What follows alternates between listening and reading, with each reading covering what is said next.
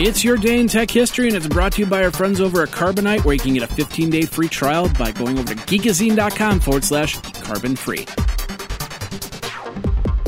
Hey everybody, Jeffrey Powers here, and I welcome you to the Day in Tech History at dayintechhistory.com. It's part of the Tech Podcast Network.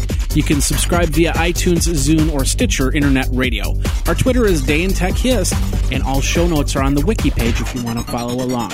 Now let's find out what happened on this day, your day in tech history. August 28, 1845, the first issue of Scientific American was published by Rufus Porter, a schoolmaster, an inventor, and an editor.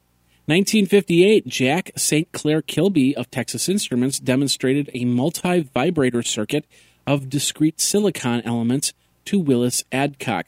The demonstration was a success, but the circuit wasn't integrated, and Kilby moved on to demonstrate an integrated circuit in September. 1980, Bill Gates signed a consulting agreement of $15,000 to develop the software specifications for IBM's personal computer. Jack Sams asks about alternatives to CPM-86, and Gates replied that he might just happen to find one. 1984, an article in the business section of the San Jose Mercury News revealed that Atari had scrapped plans to launch the 7800 game system, which was announced by Warner's Atari just days before Tramiel's takeover. 1991, aboard the Space Shuttle Atlantis, Apple Link, running on a Macintosh Portable, was used to send the first email from space. Shannon Lucid and James Adamson send the message, "Hello, Earth. Greetings from the STS-43 crew." 1992, the U.S. Court of Appeals reverses the decision in Sega Enterprises vs. Accolade, which was ruled in Sega's favor in April. 1995, Apple Computer released its first shipments of the PowerBook 5300 portable computers. With the first 3 weeks of sales, less than 1,000 were sold, and they were all recalled due to overheating. 1998, Apple Computers released the iMac in Japan for $1,227, or 178,000 yen. IBM announced plans to offer a new powerful personal computer called the Aptiva SE7. The new system was based on the Intel Pentium II 450 MHz processor. The K6350 was $1,299. And Kevin Warwick, professor of cybernetics at the University of Reading in UK, becomes the first human to be implanted with a microchip. If you're a small or medium business that doesn't have any type of backup to their computer off-site, well, you need to start, because you never know. Fire, flood, theft, all these things can turn your business from a great success to a great failure. And we don't want that. We want you to bring everything back so you can make the next social network or make the next big thing, and do that by backing up all your stuff offsite by using Carbonite. Now, they have Pro plans and server plans. Pro plans starting at $269.99 a year, and server plans starting at $799.99 a year. You can hook up unlimited computers or servers. It is easy to use web dashboard, and it's all HIPAA compliant if you are a startup healthcare. Awesome there. Check it all out. Go over to geekazine.com/carbonite, geekazine.com/carbonite, and back up now, back up often, and back up all the time using Carbonite. Now let's get back into your day in tech history. 2000, AMD announced that personal computer manufacturers have begun shipping systems equipped with a 1.1 gigahertz Athlon processor for about $2,500.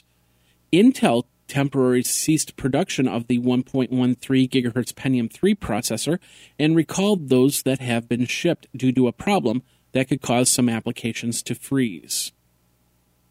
2002, for the third time in 5 weeks, the website of the Recording Industry Association of America, or RIAA, comes under online attack by activists irate about the group's legal efforts to put an end to music swapping. 2003, Canadian software maker Corel announced its $98 million acquisition by Vector Capital of San Francisco. 2004, version 5.0.28 of the Apache Tomcat cross-platform application server was released. 2006, TeliaSonera was the first to launch a Wi-Fi-based unlicensed mobile access service, which they called Home Free. 2007, a judge said that the information on the RAM of Torrent Spy computer is stored information and therefore could be used in their piracy case against them. Also in 2007, Earthlink lays off 900 people as part of a restructuring effort. And CNN jumps ship from Yahoo as Google signs a multi-year ad agreement with CNN. 2008, Bloomberg accidentally publishes an obituary of Steve Jobs.